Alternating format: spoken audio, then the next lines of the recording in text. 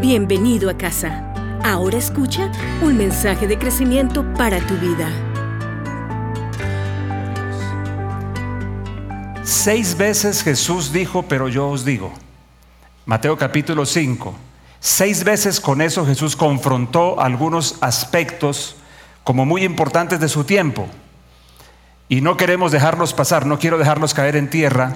Creo que Jesús en esas 6 oportunidades no estaba tocando solamente temas específicos, sino nos estaba dando tópicos grandes que nos sirven para poder referenciarnos y pensar un poquitico en ese pero yo os digo para nuestro tiempo.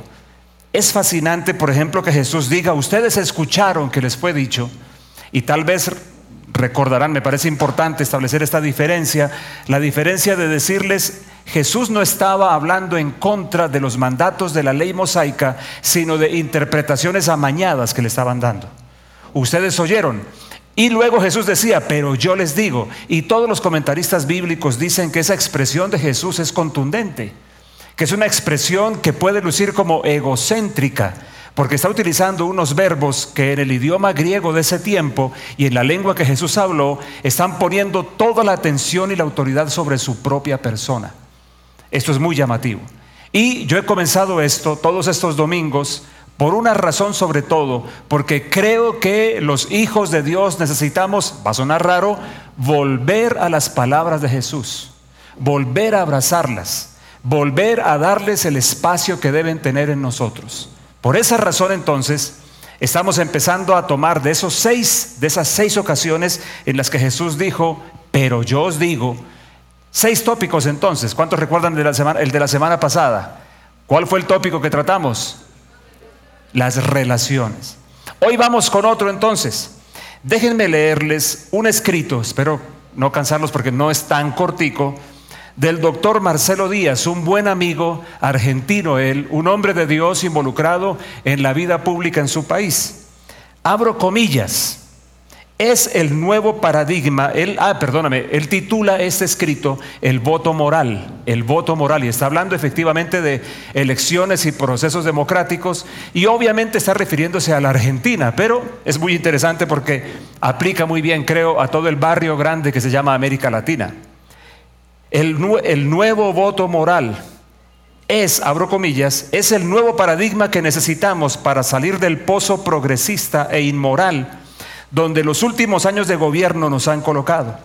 Por primera vez sostengo que la mirada ideológica es secundaria, un argumento que tan simple como suena es revolucionario hoy, que la mirada ideológica es secundaria y adquiere más peso contundente la cuestión de los valores morales. Observo y analizo la historia política y veo espantado que de ambos lados, izquierda y derecha, no han hecho más que administrar pésimamente los recursos del Estado.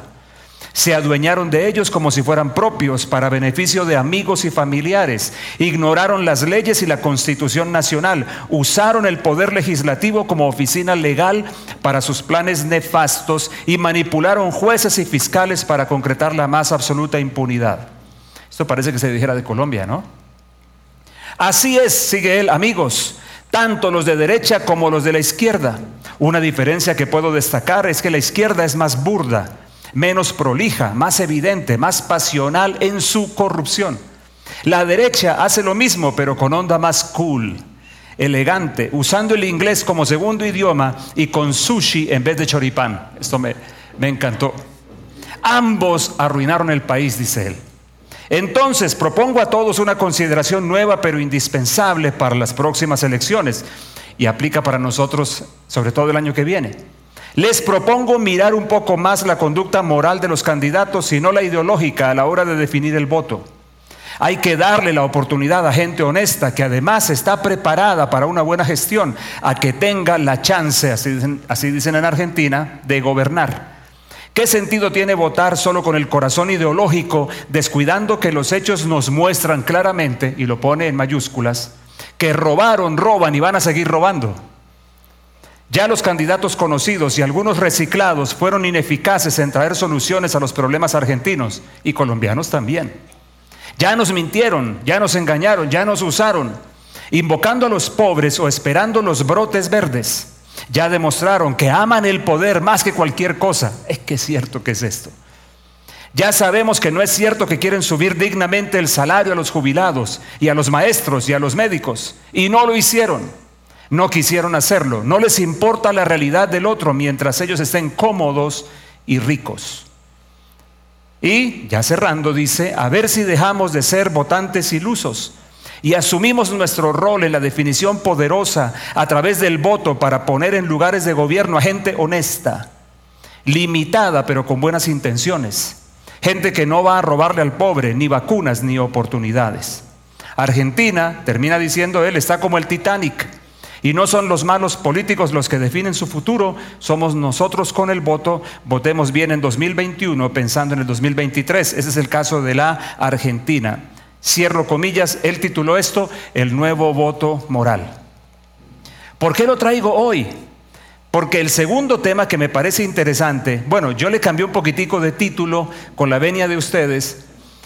El segundo tópico, estamos hablando de la vida y la moral. Yo dije, bueno, tal vez necesitamos ampliarlo un poquitico, vida, ética y moral. Aunque Jesús es muy preciso, y ya vamos a hablar de cuál es ese segundo aspecto, me refiero, en qué frase de Jesús nos estamos parando, pues me parece importante destacar que evidentemente, por lo menos así me parece a mí, Jesús está abordando, quiere tocar el tema, no solo a nivel de individuos, sino de comunidades enteras, acerca del vínculo entre vida, ética y moral. Ahora no se preocupen que no voy a ponerme a hablar de ética y moral, primero porque es bastante confusa la división. Hablé con varios de mis amigos queridos y por todo lado quedamos en las mismas, que ética y moral a veces quedan como un poquito sobrepuestas, como que en la terminología se nos confunde un poquitico el asunto. Pero no es ese mi propósito, sino el asunto evidentemente va más allá. Entonces, como siempre les traigo 3 ideas. No, hoy les traigo otra vez 4.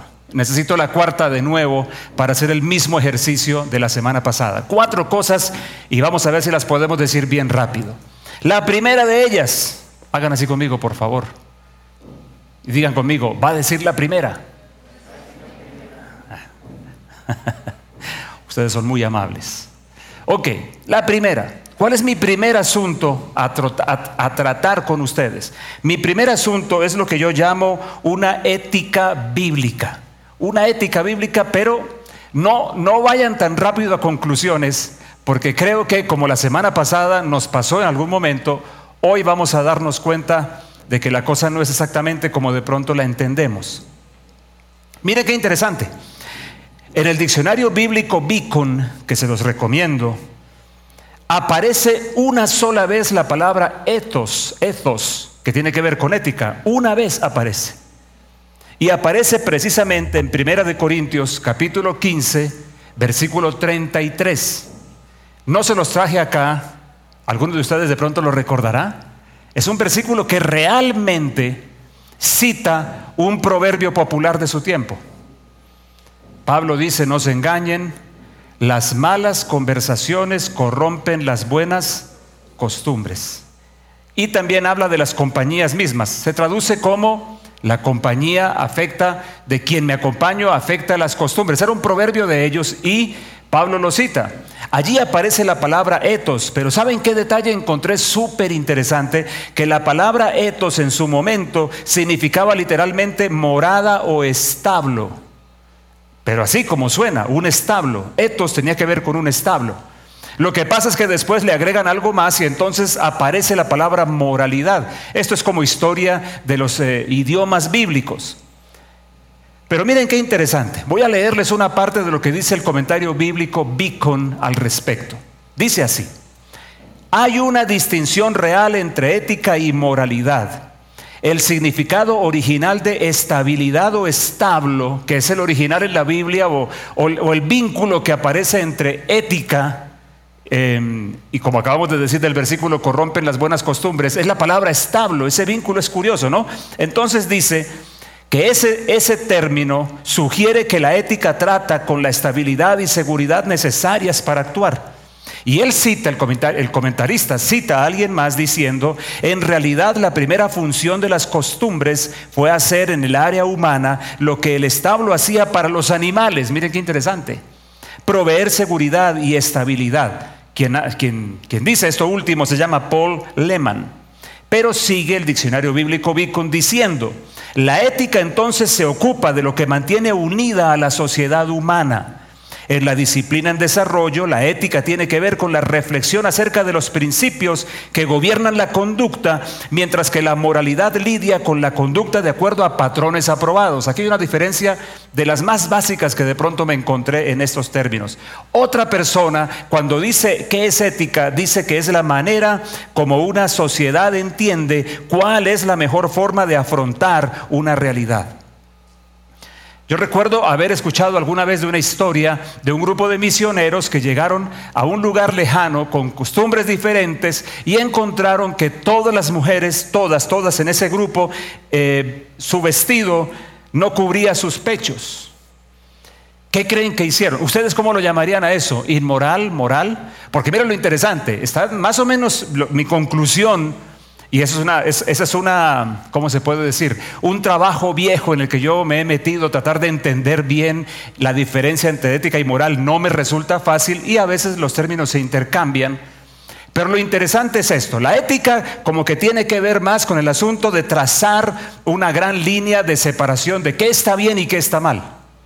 Pero la moral parece que tiene mucho más que ver con las costumbres o lo que es aceptado en una comunidad, aunque obviamente está relacionada con la ética. Estoy siendo un poquito simplista con su venia, pero es tratando de simplificar el rollo, porque el rollo es gordísimo. ¿Qué harían ustedes si llegan a evangelizar como estos misioneros, este grupo humano, y encuentran que todas las mujeres visten solamente cubriéndose esta parte de su cuerpo y sus pechos están expuestos?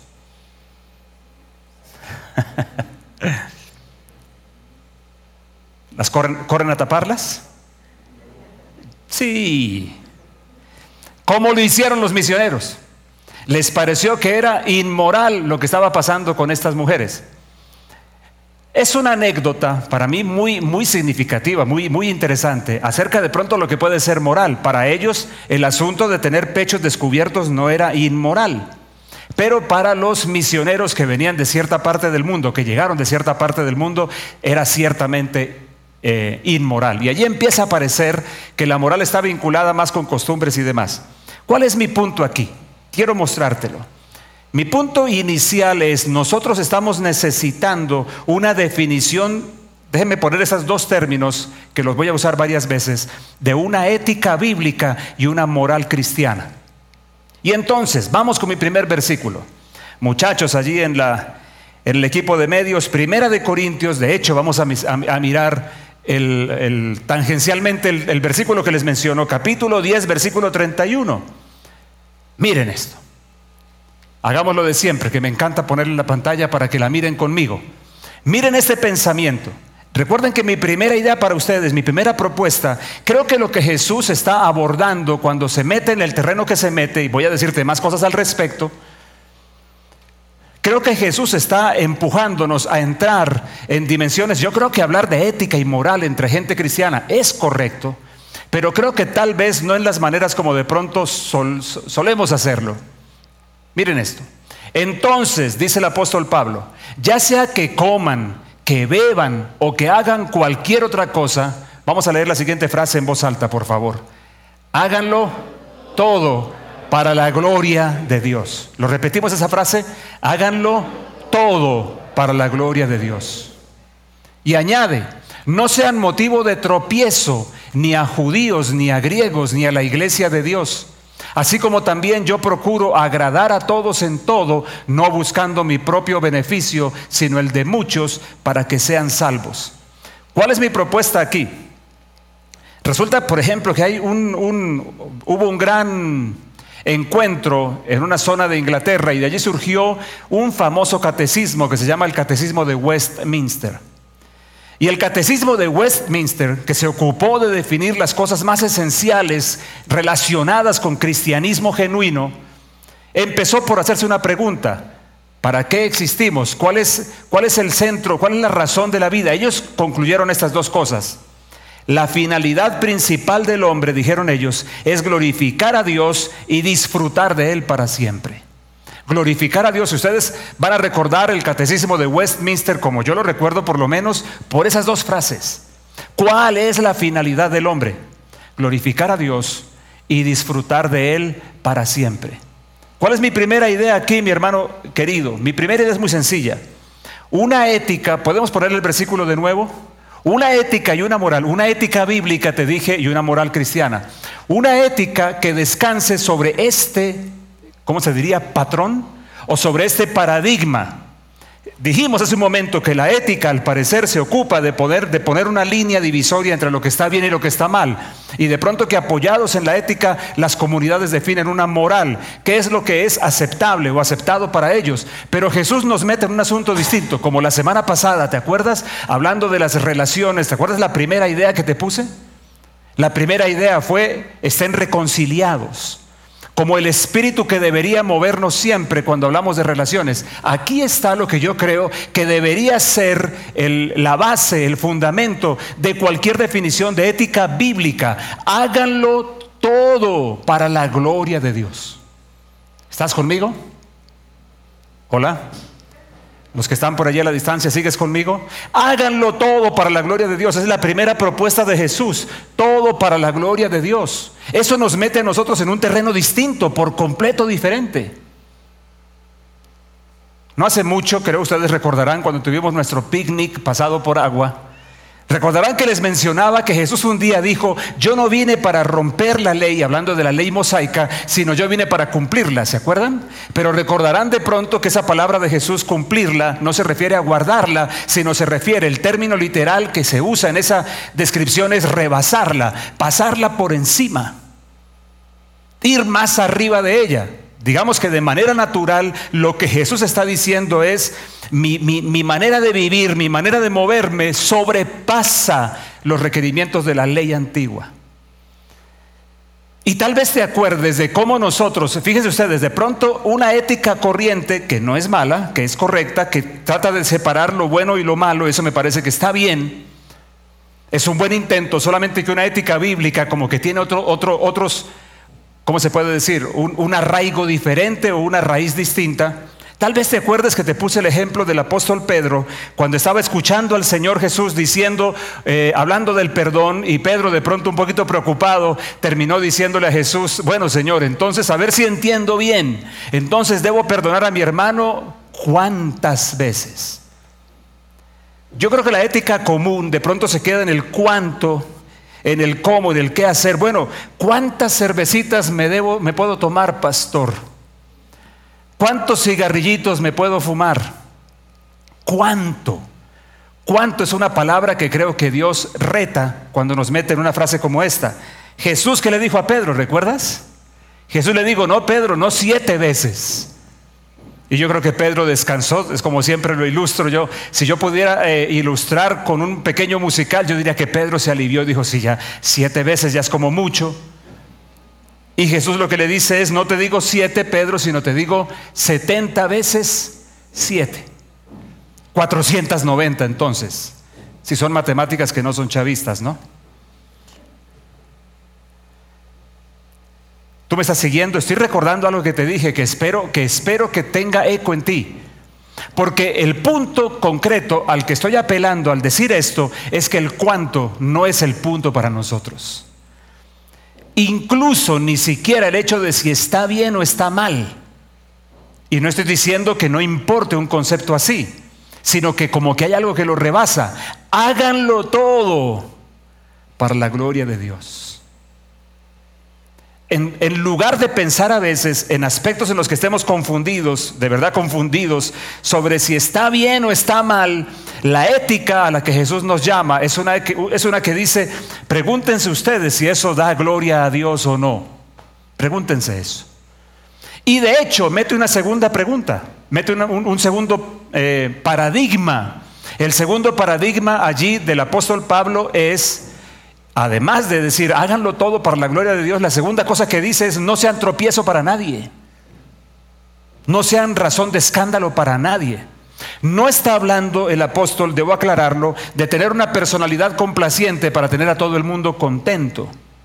Te cuento que esa es una de mis luchas como líder cristiano de toda la vida, porque yo en toda mi vida he luchado mucho con el rechazo desde que era un niño, de manera que para mí no es algo, no lo es, todavía no lo es caerle mal a alguien, y cuando yo me doy cuenta que le caigo mal a alguien, pues eso me golpea.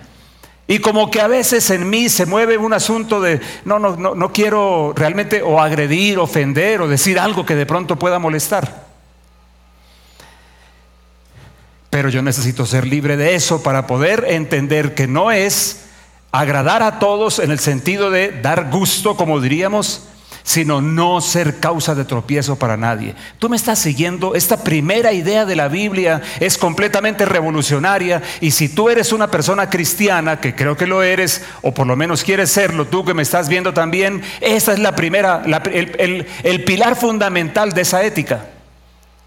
Háganlo todo para la gloria de Dios. Ok, va mi segunda idea. Sin embargo, yo no puedo, déjenme ver dónde tengo el versículo. ¿Será que es posible, muchachos, poder poner Mateo capítulo 5, aunque yo sé que no está en el orden que estamos en el bosquejo? Mateo 5:27, para que todos ustedes recuerden a qué me estoy refiriendo. Miren, aquí está el otro, pero yo os digo, el segundo. Oísteis que fue dicho, no adulterarás. Pero yo os digo que cualquiera que mira a una mujer para codiciarla, ya adulteró con ella en su corazón. Quiero subrayar para ustedes su corazón. Sobre esta base me estoy parando para decir, creo que Jesús realmente sí quiere inspirar en nosotros una cierta base de un estilo de vida que tenga una ética bíblica, pero que no solamente descanse, que lo incorpore, pero que no solo descanse en comprender el mandamiento o en tener una buena idea de qué está bien y qué está mal, sino que siempre esté motivado por hacer todo para la gloria de Dios. Hacer todo para la gloria de Dios. Sin embargo, yo no quiero dejar pasar una cosa que tiene que ver con lo que Jesús dice acá. Cuando Él está hablando claramente de un asunto que tiene que ver con una vida personal profunda, y en lo que tiene que ver con todo el tema sexual que aparece allí también. Yo no quiero dejarlo de lado, porque estoy ampliándolo para decir, sí, habla de pronto aquí de una ética y una moral que podamos incorporar a la vida, pero quiero decirte unos pensamientos al respecto. Mira, por favor. En 1 Corintios capítulo 10, versículo 23, mira qué interesante. Hablando de ética, de una ética bíblica y de una moral cristiana, quiero darte una segunda herramienta. La primera tiene que ver con hacer todo para la gloria de Dios y no sean tropiezo para nadie. Pero la segunda está aquí, un par de frases de colección para mí. Muchas gracias. Todo me es lícito. Vamos a poner el versículo, muchachos, lo tienen por allí. Disculpen, eso, ahí está. Todo me es lícito, pero no todo conviene. Todo me es lícito, pero no todo edifica. Mira otra cosa para incorporar. ¿Dónde te dice la Biblia, por ejemplo, a ti que te gusta pensar cuántas cervecitas te puedes tomar? ¿Dónde te dice la Biblia cuántas? Pues en ninguna parte. La Biblia claramente lo que dice es no se embriaguen, no se embriaguen. Pero de allí en adelante no te está diciendo nada más al respecto. Entonces parece ser que los corintios, que eran muy dados a ciertas cosas, así un poquito de interpretaciones muy, ¿cómo se diría? Laxas, por ejemplo. Cuando Pablo les habla de vida sexual a ellos, es porque ellos en Corinto tenían un templo para Afrodita, y había unas sacerdotisas para la diosa Afrodita que realmente eran prostitutas sagradas. Y el tema de sexo era una cosa bien tremenda allí. Y ellos se hacían como sus interpretaciones propias. Esto coinciden muchos en decir que esa primera frase, todo me es lícito, en realidad se refiere a la manera como los corintios hablaban. Bueno, pero, y los corintios convertidos a Cristo que decían, realmente yo no estoy viviendo bajo un código de mandamientos. Entonces todo me es lícito. Y es como que Pablo les decía, sí señores, finalmente todo les es lícito, pero no todo conviene, es la primera cosa. No todo me conviene. Miren qué interesante, hermanos queridos. Y otro versículo mismo, parecido, 1 Corintios 6:12, miren lo que le añade. Todas las cosas me son lícitas, mas no todas convienen. Ya lo dijo allí en el capítulo 10 también, que fuimos de adelante para atrás. Pero ¿qué le añade luego? Todas las cosas me son lícitas, mas yo no me dejaré dominar de ninguna. Así que Si ya hemos hablado de una ética bíblica que tiene como el gran paradigma hacer todo para la gloria de Dios, agrégale esto. Si realmente estás interesado en poder desarrollar, si estamos interesados en desarrollar una clase de vida que tenga una correcta ética, léase ética bíblica. ¿Cuáles son las preguntas que deberíamos hacernos? Bueno, todo me es lícito, pero no todo me conviene, dice Pablo. Y literalmente la palabra que está usando allí es la pregunta que deberíamos hacernos, es si es beneficioso, si es útil. Ok, sí, yo tengo el derecho, pero resulta beneficioso, resulta útil. Y luego le añade otra pregunta, no todo, otro comentario, no todo me edifica. En el sentido textual esta expresión está hablando de construir. Inclusive, si ustedes miraran la composición del griego en el que se escribió el texto, dice que es ponerle un techo a una casa. No todo me edifica. Sí, tienes el derecho de hacer esto, de hacer aquello. Tengo el derecho, una discusión de la que hablaremos más adelante en este, pero yo os digo, porque hoy todo se trata de derechos. Todo absolutamente se ha llevado al nivel de derecho. Ok, tienes el derecho, pero no todo edifica. Y la tercera cosa que me parece crucial que el apóstol Pablo habla, dice que debemos, ¿cómo se puede decir? Relacionarnos con las cosas de manera que nada nos controle. Libertad verdadera es que no seamos controlados por nada, ni por pasiones, ni por fuegos internos, ni por inclinaciones, ni mucho menos por otras personas. No controlados de ninguna manera por ninguna cosa. Alguno aduciendo plena libertad no podría confrontar esto, porque para muchos la libertad es el derecho de hacer lo que les venga en gana. Y Pablo aquí está diciendo, la libertad verdadera es la capacidad de poder soltar cosas, incluso como en estas, que me controlan a mí, que me dominan a mí. Incorpora este segundo pensamiento, por favor. Todo me es lícito, pero no todo me edifica, no todo me conviene, y no debo dejarme dominar de ninguna cosa. Y volviendo a Mateo, ¿podemos volver a Mateo capítulo 5, por favor? Date cuenta que en el punto central, yo no sé si podemos decir que aquí lo que Jesús está afirmando es que acostarse con una mujer es exactamente igual a de pronto mirarla y codiciarla. Yo no creo que esté diciendo que es exactamente igual. Creo que está hablando de una cosa diferente, pero no es mi punto. A donde yo quiero llevarte es a donde Jesús quiere llevarnos, y es el tema del corazón.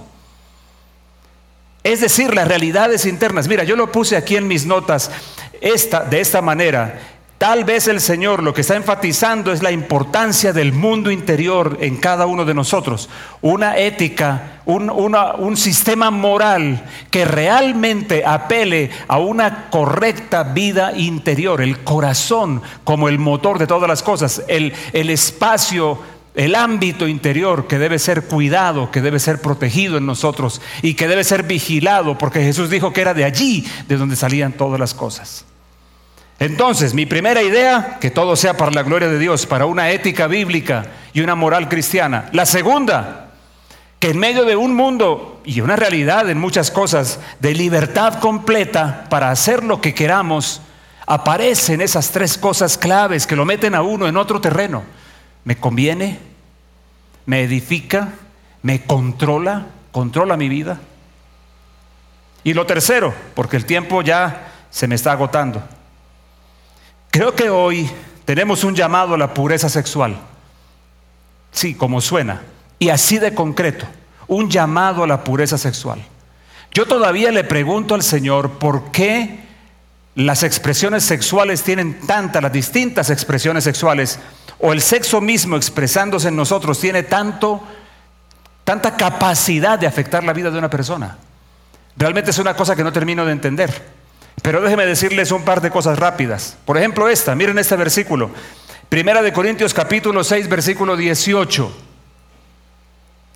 Miren esta expresión de Pablo. Huyan del pecado sexual.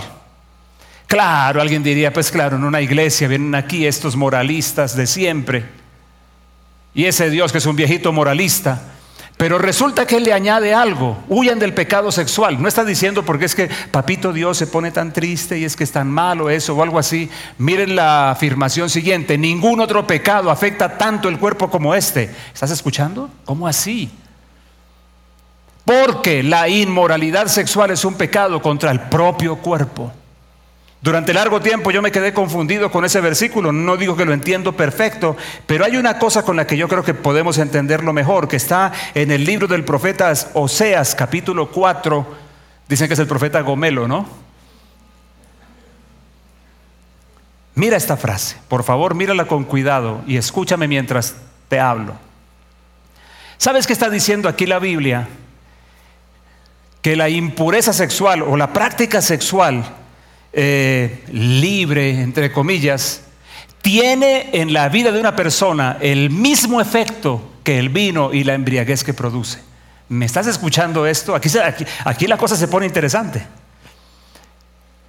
En otras palabras, lo que está diciendo es que si yo quiero ver qué efecto produce en mi vida la impureza sexual, lo que necesitaría tal vez es irme por ahí a algún cafetín de esos de barrio bien feos y buscar que salga uno de esos borrachos, bien borrachos, porque al mirarlo a él, tú y yo podemos entender, pensando en este versículo, cuál es el efecto de la impureza sexual al interior de las personas. Es embriaguez, es ebriedad en el sentido total de la palabra, con todo lo que de allí se desprenda.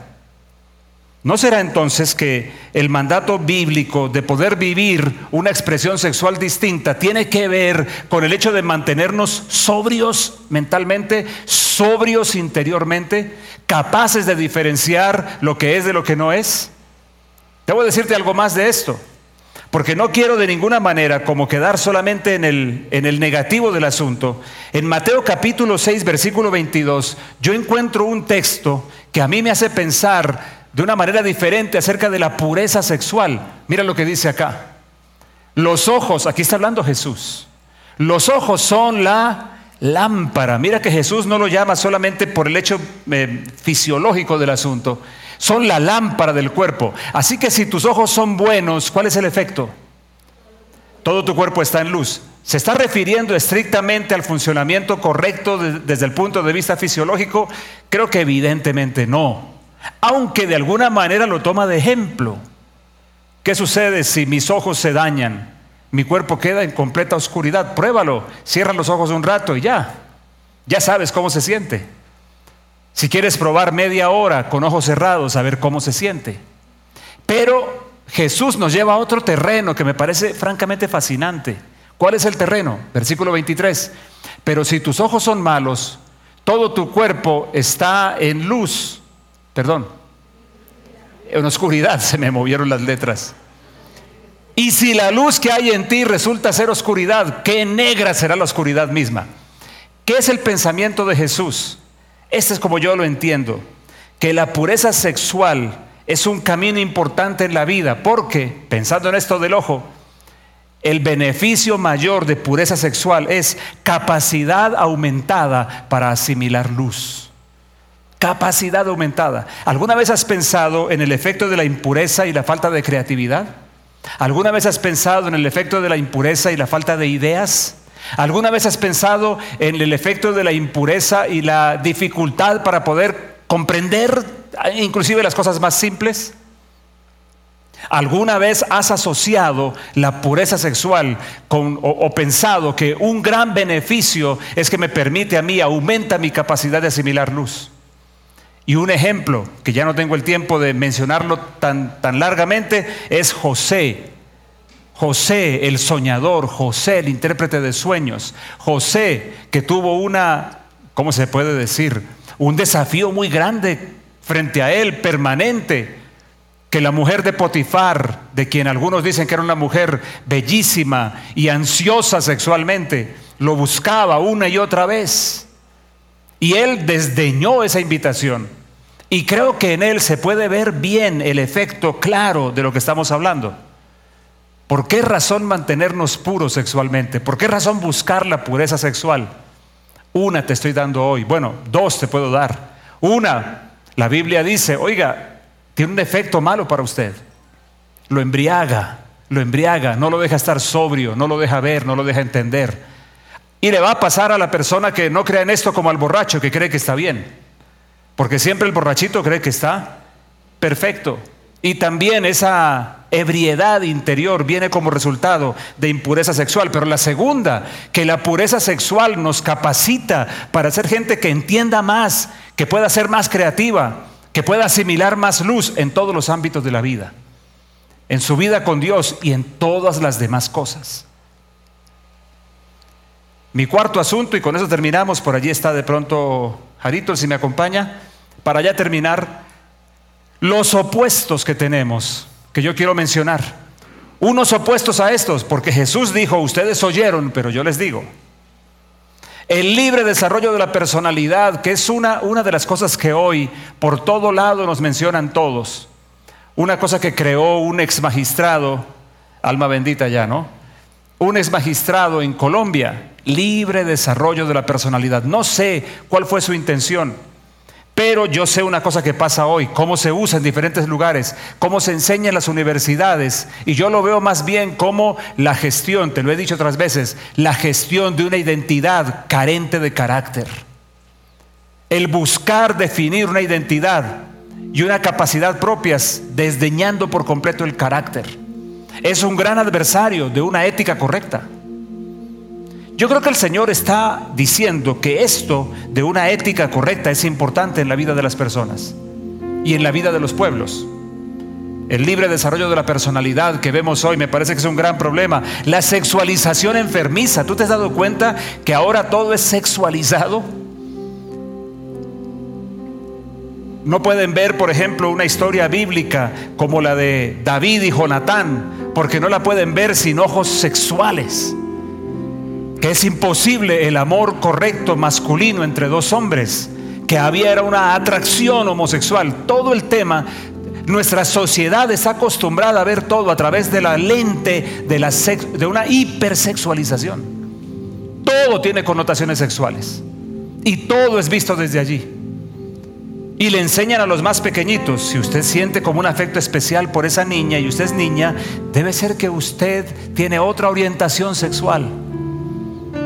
Incapacidad total, una hipersexualización que necesitamos remover, quitar de nosotros. La relativización extrema es otro de los grandes obstáculos hoy, de los grandes opuestos. Relativización extrema en todo.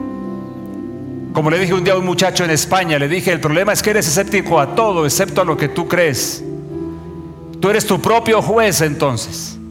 Así que todo lo demás es relativo y soy escéptico frente a todo lo demás, pero frente a lo que yo creo, entonces tengo completa, ¿cómo se puede decir? Esos son mis absolutos. ¿Sabes qué contradicción veo yo en esta relativización como la que te describo?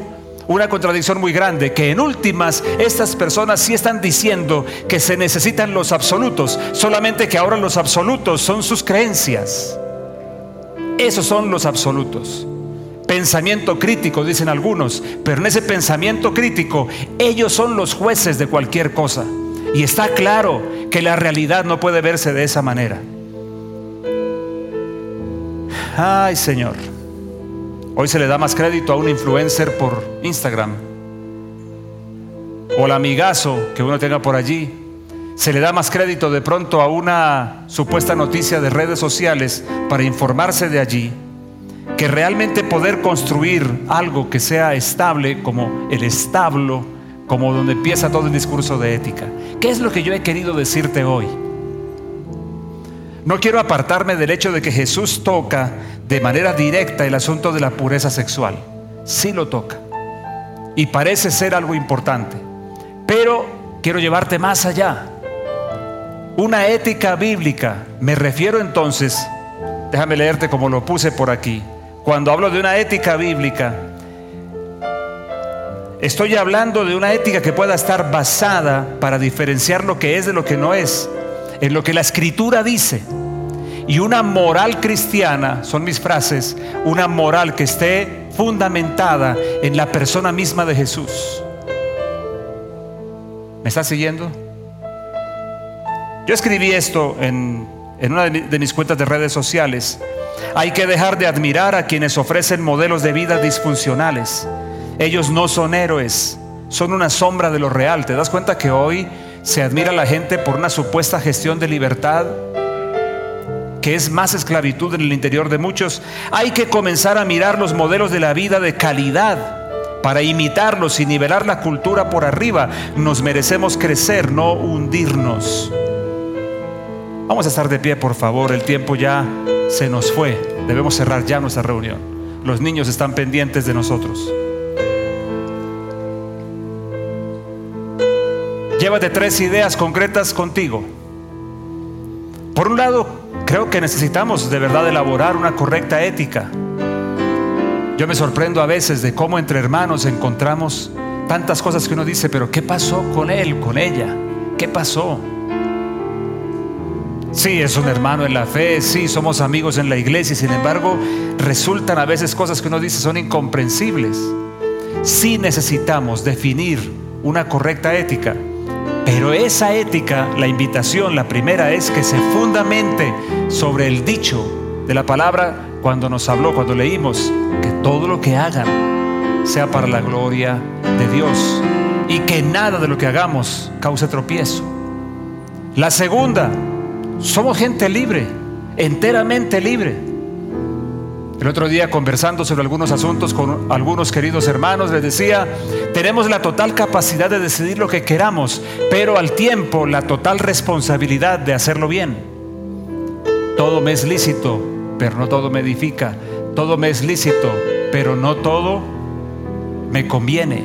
Todas las cosas me son lícitas, pero que ninguna me domine. Y en cuanto a pureza sexual, porque Jesús lo menciona, y no quise dejarlo por fuera del tema de una ética y una moral, una ética bíblica que descanse en la Escritura y una moral cristiana que se base en la persona de Jesús. Entonces, lo último, realmente la pureza sexual tiene beneficios. No es solamente de que nos haga, ¿cómo se puede decir?, más lindos a los ojos de Dios, sino más libres y más capaces de asimilar luz interior. Por el contrario, impureza sexual nos expone a embriaguez interna, a incapacidad de comprender. La impureza sexual ataca la creatividad y la sobriedad interior. Que todo eso nos acompañe. Vamos a orar. Señor, gracias te damos por esta tarde. Gracias por este tiempo que hemos compartido juntos. Te doy gracias también, Señor, por el proyecto de Dorcas, lo que estamos moviendo, y te doy gracias por el trabajo incansable de Jorge Calero en la Defensoría. Te doy gracias, Señor, porque Dorcas y el trabajo de Jorge en Defensoría es para mí una ilustración perfecta de lo que tú quieres hacer hoy por medio de tu gente. Padre bueno, y pido tu bendición en nosotros para que nos ayudes a ser unas personas que construyan una ética bíblica. Ayúdanos a vivir para tu gloria, que lo que hagamos te glorifique y que esa sea nuestra mayor motivación. Ayúdanos, Dios, a vivir la libertad verdadera, que tal parece que no tiene tanto que ver con poder hacer, sino poder dejar de hacer.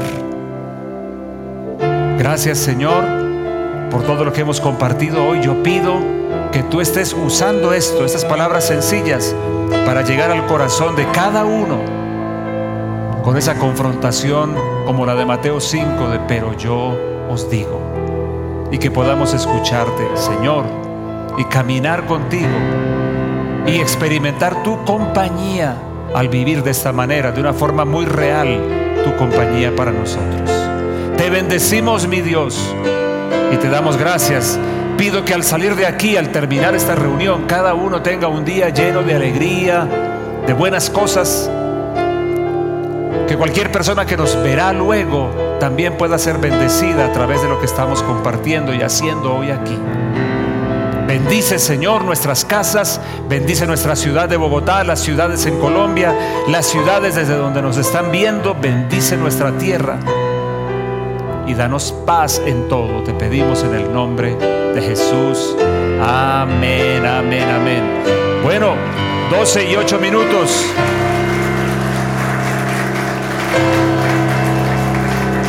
Listos para terminar. El próximo, no me fijé bien si en los anuncios está Esencia. ¿Quedó Esencia? Sí. No olviden Esencia el próximo sábado. Y bueno, nos vamos alistando porque octubre llega rapidito y Neumadelic, eso va a estar bien tremendo. Por favor, levanten sus manos a los cielos. Tú que estás allá en tu casa, levanta tus manitos a los cielos para despedirnos como siempre. El Señor te bendiga y te guarde. El Señor te mire a la cara y te dé. El Señor te renueve su misericordia y ponga sobre ti su perfecta paz. Bendigo tu vida y tu casa en el nombre de Jesús. Amén, amén. Esperamos que hayas podido experimentar la presencia de Dios por medio de este mensaje. Para escuchar más, ingresa a lanube.iglesialacasa.co o a través de lacasa.co.